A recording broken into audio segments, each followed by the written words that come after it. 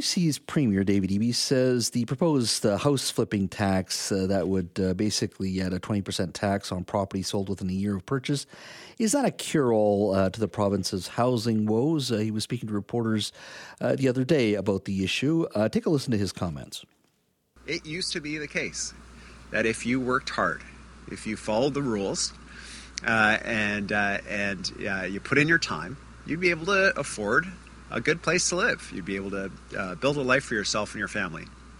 Well, that contract was broken with people by governments that neglected to make sure that we were building and delivering housing that the middle class could actually afford.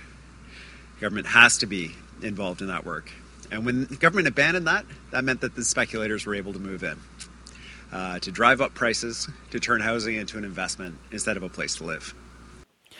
That's Premier David Eby. I think not only just talking about the middle class, but I think it's a broader and deeper conversation about generational unfairness. The Premier said about, if you worked hard, if you did the right things, generally speaking, you're going to be able to get into the housing market and lead a productive, happy life.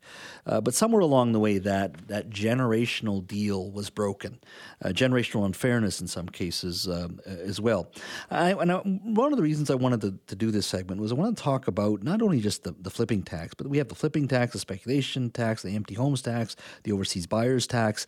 Is it making a difference in addressing our housing challenges? Joining me now to talk a little bit about all of this is Paul Kershaw. He's a policy professor at UBC School of Population and Public Health and founder of Generation Squeeze.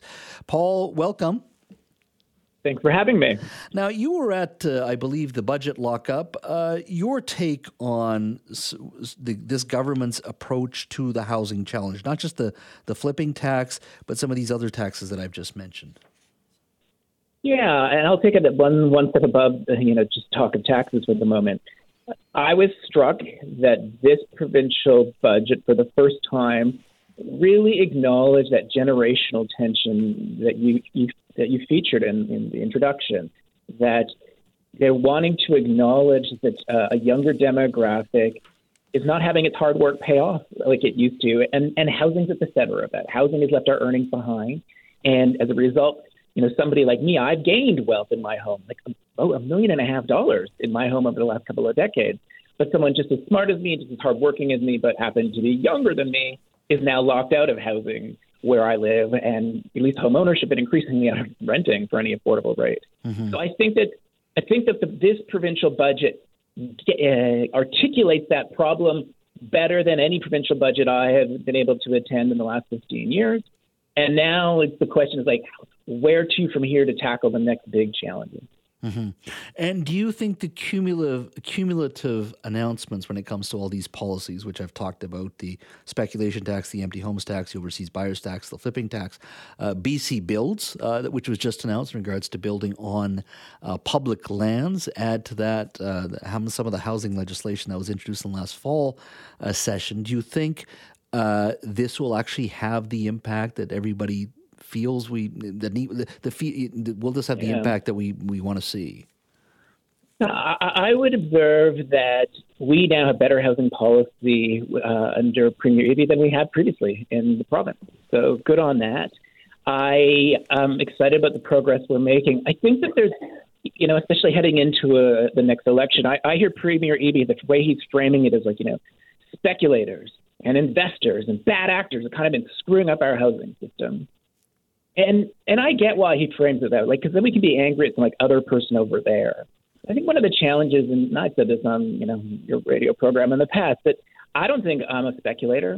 I'm not an investor. I don't think I'm a bad actor, but I live in a home that has benefited from rising values. I've gained a lot of equity, and I think that everyone's wanting the next thing, the flipping tax or whatever next tax or whatever next home we're going to build. And now everything's going to be affordable, but our challenge is, we lost all that affordability over the last couple of decades. It made me better off, but it's made others following in our footsteps worse off. And that means, how do we ask those of us who benefited to lean and think about, how are we part of the solution? How are we going to kindly be part of the solution and not just on the sideline saying, I'm sorry, there's all this collateral damage for you from what's benefited me. Yeah. And I think I don't hear that quite yet.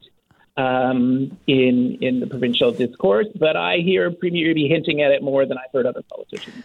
I remember as an MLA, somebody brought up the same topic with me, and I said, if you can find a good way for me to say, hey, baby boomer, under the guise of affordability, let me destroy 35% of your home equity for you, and please reelect me. That's not going to happen. I don't think our economy wants prices to crater to that degree. No. I think, though, let me use that as a segue to another really interesting feature of the budget.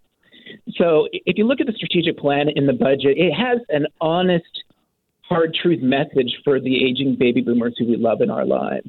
And this is in regards to medical care. And it talks about how continuing to provide high quality medical care in this province is the fastest growing part of the budget. And then it says, if you won't mind, I'll quote. It says, in the 1970s, there were 7 working age adults for every retiree. Now there are only 3. That made it easier in decades past for the province to cover the medical care costs of our aging loved ones. I'm like, wow, I haven't seen that kind of honesty in a provincial budget in BC or across the country before. And it might be because millennials now are actually the bigger generation. I think it's actually because just the scale of the challenge of investing in the medical care for our aging population that previous governments didn't plan well for is now so large that there needs to be this more honest conversation with boomers. And so whether we're talking about housing unaffordability or the fiscal pressures that governments are facing, our aging family members are kind of front and center in this conversation. And I see this budget with honesty and humility kind of reaching out and saying, we need to lean in together to figure out how to make this work for our aging family members, but not at the expense of your kids and grandchildren, which has too often been the trade-off in previous government budgets. So let's continue with this conversation. So if the homeowner or the baby boomer has to pay a little bit more, where would that come from? We got all the speculation tax, we got the overseas buyers tax, we got all these taxes. So is the next thing eliminate the homeowner's grant? Perhaps if people want to buy into the market or getting into the market, reduce as much as you possibly can the property purchase tax, or eliminate that or reduce that in some way. Yeah. I mean, is this the next level of conversation we need to be having? And like I said, the homeowner's grant for those who own $2 million, $3 million properties, whatever, the average home in the Lower Mainland, let's say you've been able to get in, you've been lucky.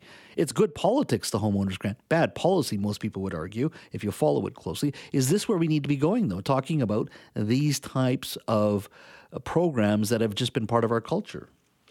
Yeah, I think that's absolutely right. I think you could also consider adding some progressivity to the tax rates on property taxation. I think we need to acknowledge that when you're running a $7.9 billion deficit when we're not in a recession, you're running into a structural problem. This is not just an NDP issue, though I am concerned about the next 3 years of deficits that will make the debt servicing charges grow to a degree that we're spending more on that than we're spending on childcare and housing combined. Yep. But this is a problem that the NDP has inherited from previous governments back in the day, saying, you know what, we can punt the problem of the aging boomers down the road. Well, the end of the road has come, and the problem is here. And so we need to recognize we have a revenue resiliency problem. And I feel like for, our deputy finance minister, who has to sort of grapple not only with the political reality, but the fiscal reality of wow, we got a structural problem. And the politics of the day, citizens are often heading into elections saying, hey, promise me more stuff to fix the problems I'm concerned about. But this budget seems to suggest, hey, we don't think our voters are ready yet to have a serious conversation about how to pay for what we want. Mm-hmm. And I think we really need affluent boomers. And I think affluent boomers in particular, there are some baby boomers who aren't, are struggling with rent just like others are, other younger folks. But there's a group, I'm not quite there, I'm a Gen Xer, but there's people old like me and older than me who are doing better. And we have to be part of the conversation that says, no matter which government wins the next election, they got a structural deficit problem.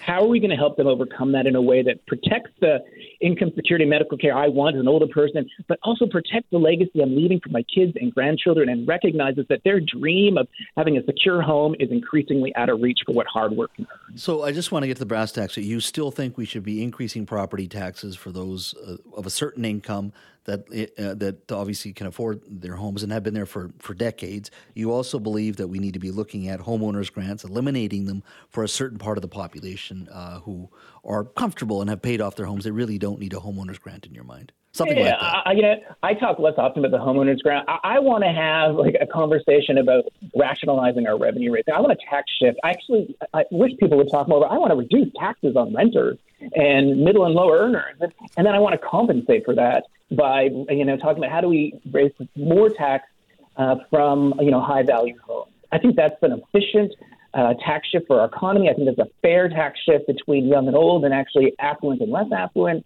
I could be convinced of any of a range of tax policy changes. I want us to have the conversation, and I'll land where a reasonable group of people converge and say we think this is the best trade-off. Maybe they don't like my particular proposal. Fine, but we need that conversation, and we need to enable our politicians. I don't care which one you support, which party you support, but we need to make it possible for them to not only talk about new spending, but how to raise revenue to pay for it. We've lost that in British Columbia and across the country to some degree. And I suspect even talking taxes today will get me angry emails where, we used to joke as death and taxes. It's the only two things that are inevitable in life. But now when I talk taxes, I'm likely to get people saying, I wish you would die, just shut the hell up. And I think we need to not have such vitriol so we can talk seriously about the public policy challenges facing us with these structural deficits. Well, Paul, they're tough questions to ask, and I appreciate you asking because it is part of our broader conversation that we do need to have. Thank you so much for your time. My pleasure. Have a great day.